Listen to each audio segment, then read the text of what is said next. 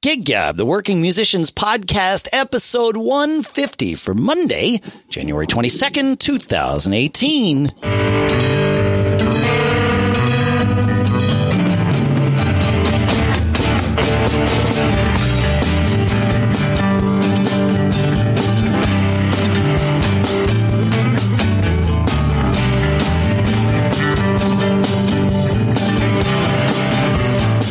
Greetings, folks, and welcome to Gig Gab, the podcast by, for, and about working musicians.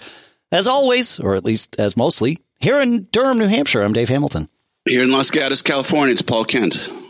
How goes it, Mr. Kent? Goes good, man. Here we are, midwinter. You know, we're just kind of like living the dream, and whatever gigs come by, we're grateful for, and planning for another busy summer. I played twice last week. Had a really good Friday night trio gig. We have really Acoustic Madness has really turned this one venue that we play on Friday nights into a music room. I mean, oh, nice. We play there. Yeah, we play there. It's a restaurant. It's a nice restaurant with a nice bar. We play there once a month. We've been doing it for about 3 years now. And people, like, we don't really promote those gigs. I mean, there's like a one concentric circle of fans that, you know, check our Facebook invites. But basically people check the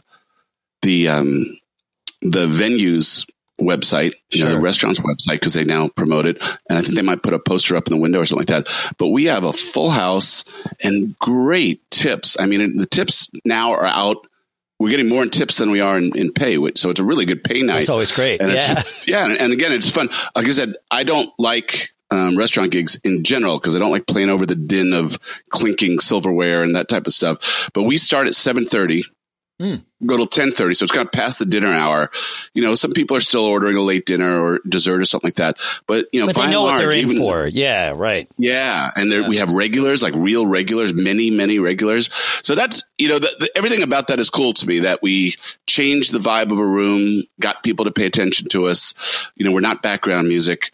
That we have regulars, which is like. That's about as much flattery as you can have at any level. You know, if you're a superstar and you got 10,000 regulars coming to see you in a certain town, good for that. But even at our little scale, just to have people go out of their way, plan around coming to see us is really kind of fun. That's it. When people start planning their lives around your schedule, that is, you know, a very flattering. It's humbling. It's great. It's validating. It's all of those things. Yeah. They're appreciative of the music. And actually, one of the things about Acoustic Madness that is interesting. So Steve, you know, my music partner, I play with Steve and Mary Ellen. Steve is, to say human jukebox would be to undersell his talent. So remember, he went on, can't remember the lyrics or whatever the game show was, and won. I mean, he's got an encyclopedic knowledge of music. I mean, he retains an amazing amount. He pretty much knows every Beatles song. So any Beatles request we have. So we get into a little bouts of request orama there. And mostly, you know, 1 out of 10 songs will be one that's in my library, but 7 out of 10 songs will be in his library. And then maybe 1 or 2 will be on his iPad. But one of the ways we get a lot of tips is that we play just about anything. Totally so I follow along, and but it's turned out to be a very fun gig. I mean, Acoustic Madness we have one gig that we almost gave up because the configuration of the restaurant, people couldn't actually get to us to tip. You know, they had to walk over a lot of other tables, and it was kind of awkward. And it's a new venue. It's a wine bar. And people go to this wine bar in couples or groups to talk to each other. The music, it's very hard to get them to pay attention to us. I mean, it's a brand new place that doesn't have a vibe, you know, and the vibe that it seems to be getting off the top of its head. We play a 6 to 9 as people coming in for like a date night or something like that. It's not about the music there. And again, it is not configured that much for the music. Sure. So we actually went to the owners and we said, hey, you know, I don't know if this is working out. I don't think it's working out for you because it doesn't seem like music's adding anything. And here's our concerns. He goes, no, we want to stick with this.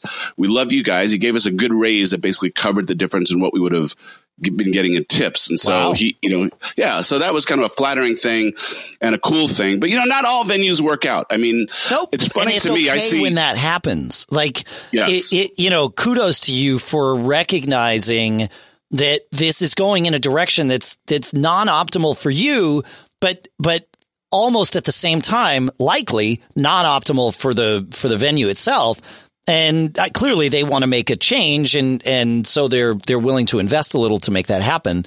And that's good. But, so many times you can just sort of it's too easy to sit back and say, oh yeah, don't upset the apple cart. Don't acknowledge the elephant that's not in the room in terms of the crowd, and just keep the gigs coming, man. It's good.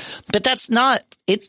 It's okay to prioritize fun along with everything else that goes along with playing a gig. Yeah. Well, and there's a whole wide range of points there. So, one is, as you and I have said many times, when you're first starting out and you need the gig, if it pays a flat fee, it gives you performance experience, you take the gig, right? But when you get to a place where you can actually say, is one gig or one opportunity better? So would I rather have a Thursday night open? Yeah. Because something better will come along. You get a little bit more. You can become selective. Leeway. Yeah. That's exactly it. And so this one is kind of cool. And the show of goodwill that the owners showed us. Yeah, that's huge. We talked about it. And now we want to do more to help him. So, that now that he's investing in us, we're like, how can we promote more of this? We made some suggestions as to the seating arrangement that they actually took. And I actually felt very uncomfortable saying, well, let's tell them how to run their business. But we were like, if you they don't know how to run that aspect of their business. That's oftentimes, right? Because we actually went in, and we'll talk more about this gig that I had this weekend a little bit later. But that was one of the things that came up was we were playing in this room, and we were not quite fully set up. We were maybe halfway there. It would have been easy to move things around. And I said, it'd be better if you had the band over there as opposed to here. And there were already things that already happened, but there was a discussion. And what I realized was, it's your place. You run this place, but you don't see 50 other rooms every year. You don't experience a full night of the logistics of 50 other rooms all year.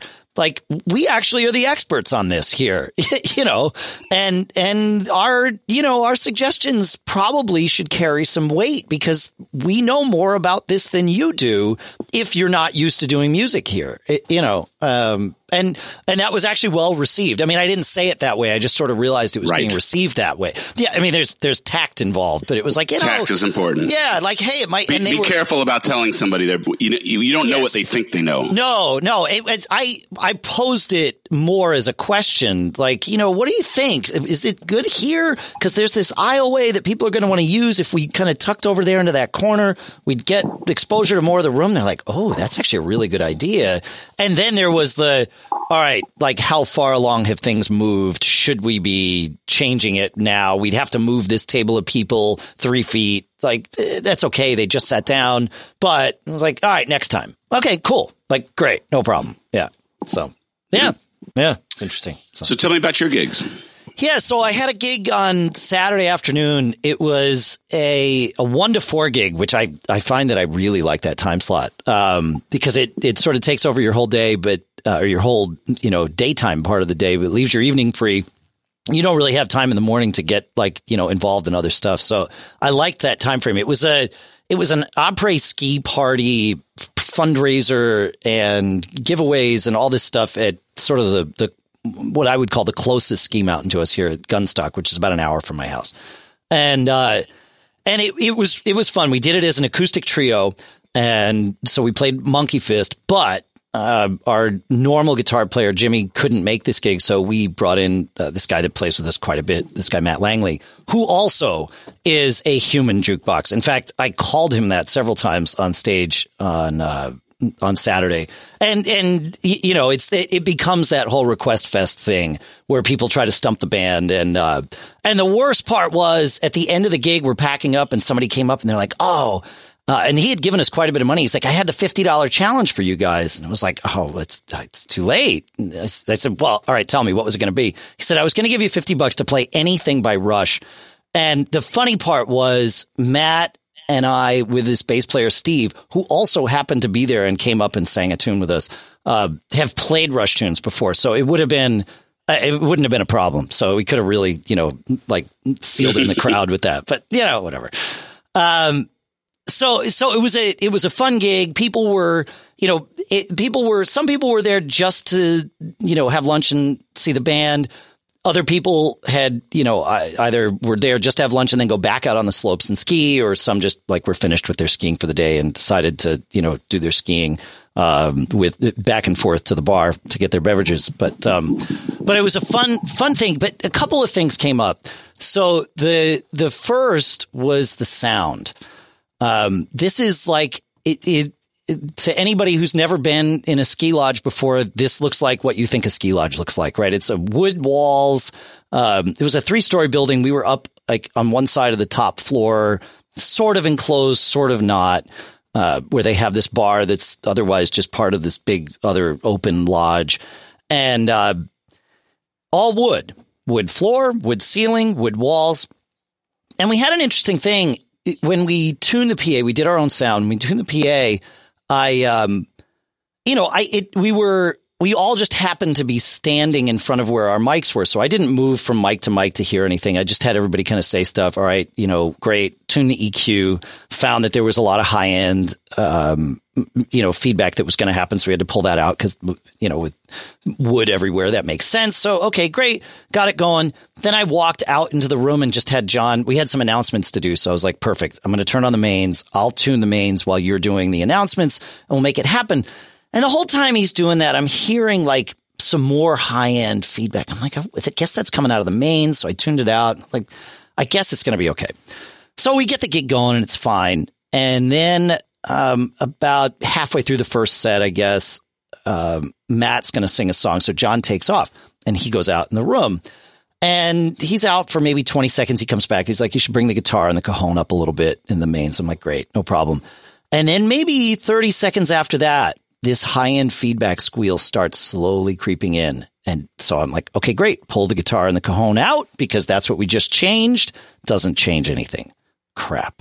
Okay, it's getting worse and worse. All right, got to mute the mains. Doesn't solve it. That's weird. Mute the monitors. Okay, now it's gone. I was like, well, what did we change? Like, we didn't change anything with the monitors. All we did was change the main mix.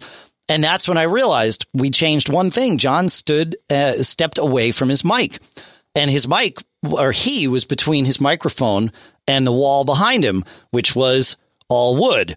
And that's what was happening. It just built up this feedback loop. I was like, oh yeah, I gotta remember when you're in a club like that wood, or really if you're close to a wall in any way or a reflective surface in any way, you got to really think about that. When you're doing sound. And sure enough, it once we knew about it, we knew what to do. But if anybody was going to step away, we would just, hit the mute on their mic, real quick, just to make sure that it didn't build up.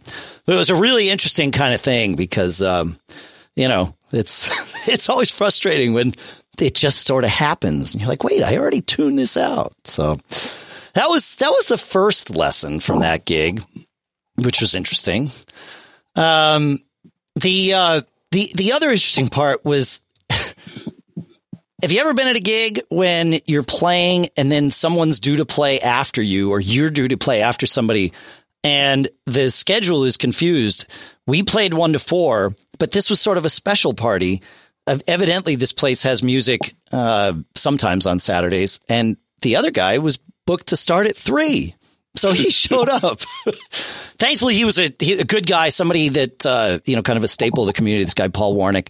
And so he actually played a couple of tunes with us, which was really fun and all of that. But it was. So who was the chief decider of how to mitigate that problem? Honestly, I didn't even know the problem existed until we finished. As we were packing up, I said to Paul, like, hey man, like what time are you due to start? Like, how quickly do we need to get our stuff off the stage so that you can set up? He's like 3. And at this point it's, 4:10 or something. I was like, oh, okay, no problem. So I think he walked, I don't know actually what the evolution of that was. My guess is he walked in and said, I'm here to start at 3. And they're like, oh, actually this other party goes till 4. They use a booking agent, I'm pretty sure, in fact, I think they use Paul Costley, who we had on the show here, for the bookings generally there. So they probably just, tell him, okay, go fill up all our Saturdays for the year or whatever it is, for the ski season. And then, right. Nobody really thought to coordinate the two because it was, two different sets of brains thinking about two separate things, just happened to be in the same space. But, got it. Yeah, but he was the consummate professional. The fact that I didn't know is testament enough, right, to the fact that he just, like, there's some momentum here. We're not going to mess with it. Like, it's all good. So I haven't run into that. We've actually been pretty fortunate. I don't know that we've ever been double booked. The band, the acoustic stuff has, but sure. But I don't know that the band has ever been double booked. And I think that's because I usually like touch base the week of a gig or, sure. I kind of like, follow up, close all loops. But we do play a lot of these fairs and festivals where there's multiple bands on a bill. And it's interesting how the different organizers handle the time schedule. So the one thing is when we get put on a festival bill, I always tell people, don't expect to get a 10-piece band on stage, mic'd and sound checked in 20 minutes. It's just not going to happen, right? And sometimes they insist on doing it anyway. And, I remind them, but mostly we won't play until we're set. That's one level of confidence that we have that we won't go on until everybody's comfortable and the sound check is right. Sure. And sometimes it gets, I would say 40 to 45 minutes is about the minimum for getting the other band off, getting us on, and we're ready, we're to get on there, getting everything mics. It's a lot of mics to run. Yeah. There's, 4 or 5 monitor mixes to get set. And I try to prep people, but if we take the gig, we will say, hey, we got to get this right or it's not going to sound right. We don't want to sound bad. We will hold our ground and say, sure. We're not going to go before we're ready. But you probably also would decline a gig if the organizers, and I realize in most cases they don't even have the wherewithal to tell you this, but I've been involved in some gigs where it's clear they know exactly what they're doing. And they tell you, okay, look, there's 20 minutes to switch over. There is one monitor mix on stage. Here's how we're going to do this. Based on the size of the room, we know we need to only mic vocals and kick drum or, whatever. Like if they understand their logistics and are realistic about it in order to keep their pacing, like if they tell you it's only going to be 20 minutes to change this over, et cetera, you would, if it sounds like it's a bad thing for you, you would just decline that as opposed to. That's true. Yeah. Well, there's a few things. So as I've said many times, we are very fortunate to have a bill. So right. Bill does advance for every gig. Mm-hmm. So sometimes before I sign a deal, I'll ask Bill to touch base with him on what the tech specs are. And Bill, he's very resourceful. He'll always come up with a plan. Yes, there's only 2 monitor mixes. This happened before. Sure. And so we'll figure out what it is and we'll figure it out. And often Bill will say, do you want me to bring our gear? And I can take care of the technical parts of stuff. And some people are really happy to let him do it. And so then, the technical stuff goes away. But the point of all this is actually more about time. And so we occasionally will take a gig if we're not the top bill of something, sure. We're the second to top or something like that. We really won't take can't remember the last time we took a gig that was like before 2 p.m, but sometimes we'll take that 2 to 4 slot if the headline is 4 to 6 or something like that. And so the headline slot, when we're ready, we go. But it's interesting what happens when we're not the headline slot and we're, having a good gig. We will occasionally have a booker say, you started 15 minutes late, go ahead in 15 minutes. I'll deal with the headliner and, sure. give them 15, whatever they do. But, like a really astute stage manager will make some interesting calls from time to time that are what are going to make his audience most happy. So if we're killing and he wants us to keep going, we'll keep going. Huh. So we'll still even if we're contracted from 2 to 4, if I don't start playing at 2:30 because of sound check issues, I'll still give 2 hours of music. As long as nobody in my band has let me know in advance that they had to be out for something else. But, we will deliver the amount of music that we have. But I quite honestly, Dave, I'll take it as a guideline. If I know that they're not listening intently enough, when I say to them, understand a 20-minute turnover is not realistic. And then I'll just stand my ground and I'll be like, dude, it has to be right. We don't want to sound poorly. And you'll see the guy getting nervous. When you have a long turnover, you lose the audience a little bit and those types of things. Yeah. But we've been fairly insistent that everybody get close to what they need in terms of a monitor mix and make sure mics are on and nothing's ringing and that type of thing. Yeah, we're fairly insistent. I mean, no, a lot you of have to be at some. I mean, you need to know what the bare minimum is for your band to be successful on stage. And that's going to be different for every band, right? I mean, for you guys, with a 10-piece band and you've got horns and, I mean, you have more needs than your average, 4-piece rock band. And maybe, I mean, I don't know, maybe some 4-piece rock bands have, insane needs. I don't know. But you need to know what that baseline is. Someone in your band really needs to be the one that leads that charge of saying, no, it's not good enough yet. Like we are going, yes, we could start right now, but 10 minutes from now, everyone is going to regret jumping this decision. And I, oftentimes that becomes me at gigs. And I've learned actually, and I can do it to myself. Even, you have a 9 p.m. start or whatever it is at a club. If you start at 9:10 in most clubs, and you should know this before you start making these executive decisions. But if it takes you an extra 10 minutes, most clubs aren't going to care, right? Some clubs do, and you should know that. But I find that if I have a beer before I've gotten the sound right, I will make the wrong decision. Because I'll say, you know what, it's good enough. Let's go. And I can look back and say, oh, that's really interesting. Like there's that little bit of the edge that the alcohol takes off, and I will not take it all the way to the end where it should be and get the sound right. God forbid it's a tequila or a vodka drink. Yeah, I don't like hard liquor. I don't drink a lot of hard liquor anyway, but hard liquor at gigs, I can't sing if I've had hard liquor or even a lot of liquor. But just usually a beer. Somebody will always say, oh, you want to get beers or whatever. And my answer is always, no, let me get the sound right first. And no matter how long that takes, even if it takes right up till 2 minutes before downbeat, okay, fine. No problem. Let's just go. I'd rather have the sound right. Yeah, you got to get it right. I don't know. And what I really don't like, and this, is exactly what happened Saturday, is going on stage knowing I didn't know what the problem was going to be, but I knew we were going to have a problem.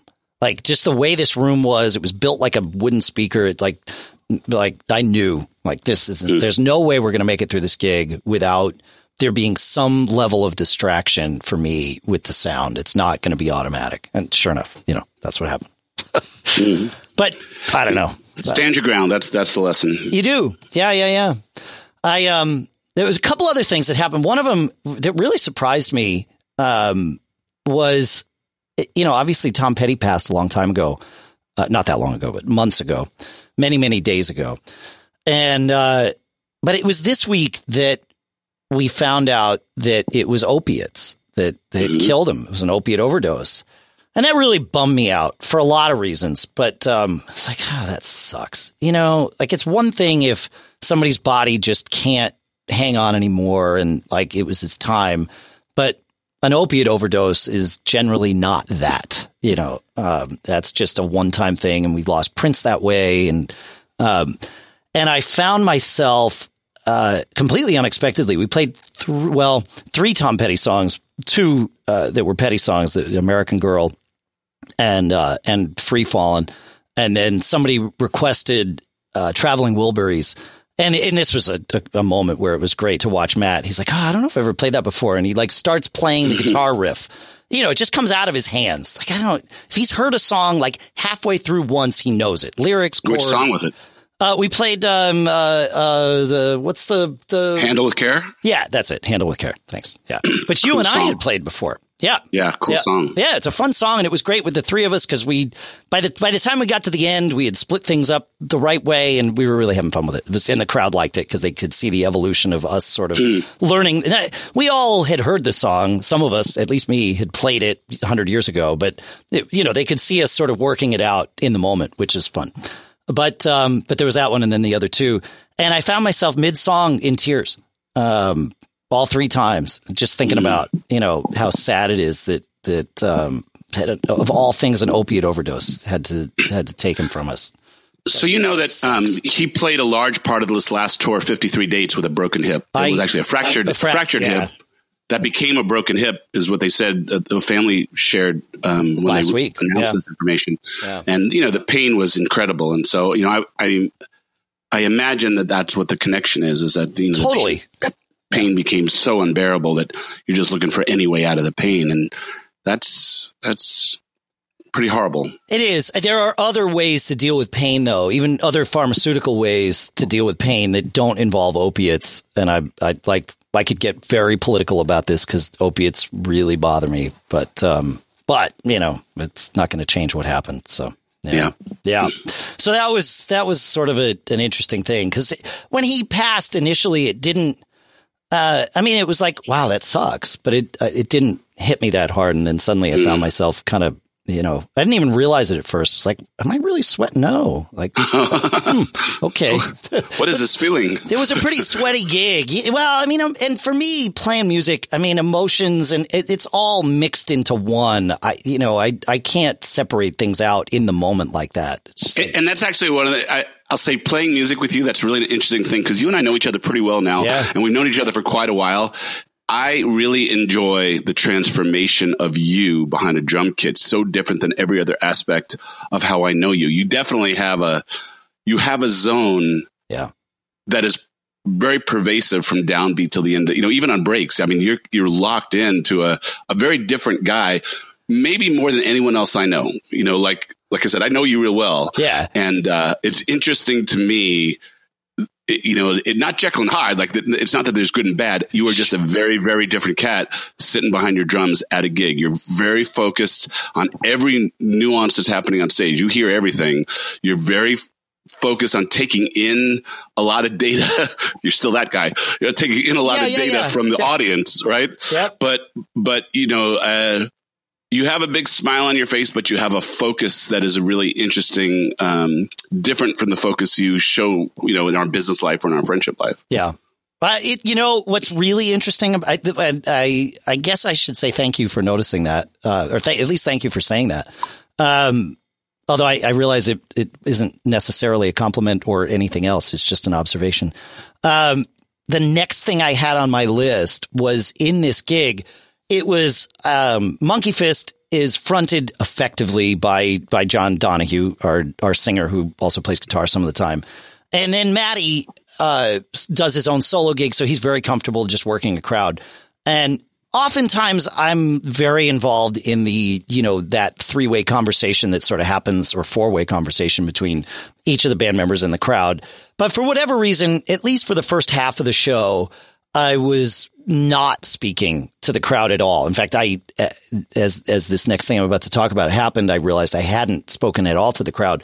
But there was a moment where something came up, and I went to say something that was hopefully relevant, seemed relevant to me, and I couldn't put words together.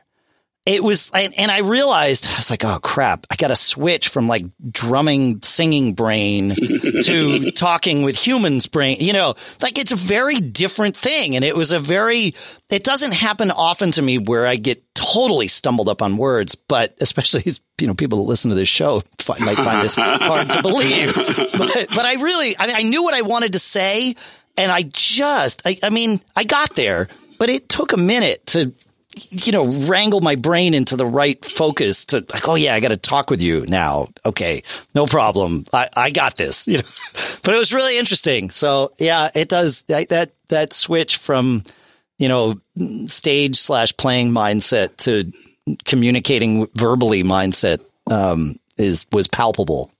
And there's something in mind there for listeners. So you notice that a lot of people who play, especially if they're just getting back into it, or, they're a little afraid to get that focused. There's a hesitation because they don't want to come off feeling affected. Right. There's one level of, your growth as a performer. Again, always be performing, right? So you take the stage and, it's your new band and you haven't done it in a while. And, you are uncomfortable on stage because you don't know what to do with yourself. Do I look at the stage? Do I look at my hands while I'm playing?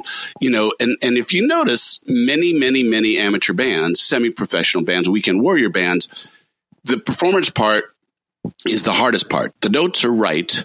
Yep. And the groove might even be right. And then when it's relaxed, everybody's smiling and it's a little bit better.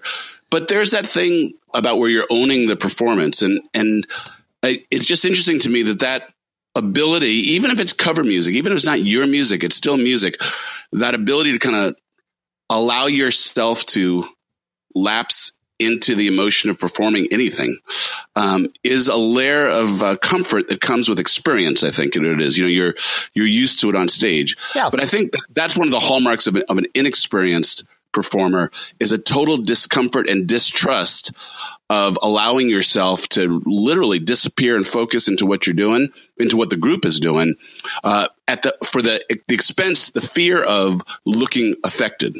Does that make sense? It totally does. Yeah. And what's interesting is I totally like when you're getting started, or like you said, when you're getting back into it, like getting that comfort back or there in the first place takes a ton of work. 'Cause you sort of have to be intentional about it until it becomes automatic, and you're really not comfortable until it becomes automatic, but you sort of have to fake it till you make it. Right. I think like that's not the only way to get there, but that's certainly one way to get there. Just pretend like it's okay. And then suddenly you'll convince yourself it's okay. And then everything's good. Well, let's just extract that a second. So what I'm saying is, giving yourself as a performer the freedom to disappear into that focus. Yeah. So whether that means closing your eyes and letting the music wash over you, whether it means really intently locking in with, if you're a bass player with a drummer, or if you're a guitar player with another guitar player, listening to your band's solos, acknowledging, a passage of music that's really well played. These are all like permissions that an inexperienced performer should give themselves. Yes. As a way to really kind of get connected to the process of performing. I would say that would be the first. But that's what I'm saying. Fake it till you make it is, you're not going to be comfortable giving yourself that permission the first time you do it. Right. Mm. And so do it anyway, even though it's uncomfortable. And really, Makes sense. You're in essence, you're giving yourself permission to be comfortable being like in a different mindset on stage. I mean, that's really what it comes down to. But you're not going to be comfortable the first time you do it. So just do it anyway. Just be in a different mindset. Yeah. Let yourself do it for one song. Like, if that's what it takes, like just, do it piecemeal until you realize what works for you, and then just feel what you feel. Yeah. Feel what you feel. Yeah. It doesn't have to be the same for you as it does for me. I mean, in fact, it shouldn't at a very specific level, maybe at a meta level. Yeah. It's the same thing, but the goal is a truthful communication of the musical experience. So you as the performer are trying to channel a truth, your truth of making the music. And if your truth is that you're going to be incredibly uncomfortable with performing music, that's a hard truth to monetize. It is. Well, that's the thing is, I feel like it needs to be true, but it doesn't need to necessarily be the whole truth. Right. Because musicians, I've always said this, and I wasn't the first one, but if you go to see a band live, the shyest person, the most, socially, what's the right word? The socially inept person in the room is usually the person on stage, right? Because that's just how it works. Not always, but oftentimes that's how it is. So you don't necessarily need to be up there communicating that, right? But, communicating whatever truth you can and crafting that so that it is true what you're communicating, but it doesn't need to be like if you're anxious going on stage, then you don't need to communicate that to the crowd. It's okay to be anxious. There's nothing wrong with it, but that doesn't come across as comforting to them knowing that you're anxious, right? And because I hit the stage anxious most of the time. And it's anxious because I want it to be good. I want to put on a good performance. I want it to be right. Well, you want to channel that, right? That anxious is adrenaline. That anxious is, a little bit of stage fright that just comes from knowing that the unknown is about to happen. And, but I think that's a natural thing for most people. And then when you have a mastery of that and you can channel that, but you just don't need to communicate. You don't need to communicate that specific aspect of it, but just embrace it for yourself and then communicate what works. But what's interesting is once, for me especially, like that is the most comfortable place I can be. Like I've actually been thinking about that a lot lately. That there are a few places, if any, where I feel truly comfortable, other than being on stage playing in front of people, which is interesting because it's a very uncomfortable place to be. Yeah, there's a great line in that long Tom Petty documentary, Running Down a Dream, where they were going through a really difficult phase through battling with record companies, and Mike Campbell is telling the story that Tom leans over to him in the midst of a gig. The band is, tense with each other. And he says to him, "Up here, nothing can touch us." Yeah. Yeah. Yeah. That's really what it is. Place. Yeah. And I'll say with this, even if there's tension in my band at any time, performance, pre-performance, absolutely the performance and post-performance is sacred time. You don't discuss what went wrong. You don't argue. If someone brings something and, feels a need to air something, I will divert that. I have a pretty strict rule, no contention on gig day. What if I was in your band and contentious about there being no contention on gig day, though? I would avoid you at all costs. Yeah, that sounds like a smart move. Yeah. I like that rule. So, but it's better when it's natural too, right? But I mean, the stage should be your church. The stage should be your sacred place. Totally. Yeah, it's exactly right. Yeah, it's where I want it to be. Like I feel safe up there, which is weird. Because, there's few places in the world where you're a bigger target than you are when you're basically standing still on stage, But you feel kind of connected to all things in the universe. You're connected that you're making some music. You're part of a team. You're doing something of meaning to people that are in front of you. I mean, there's a lot of reasons that overwhelming sense of well-being comes upon you when everything's going right on stage. Yep.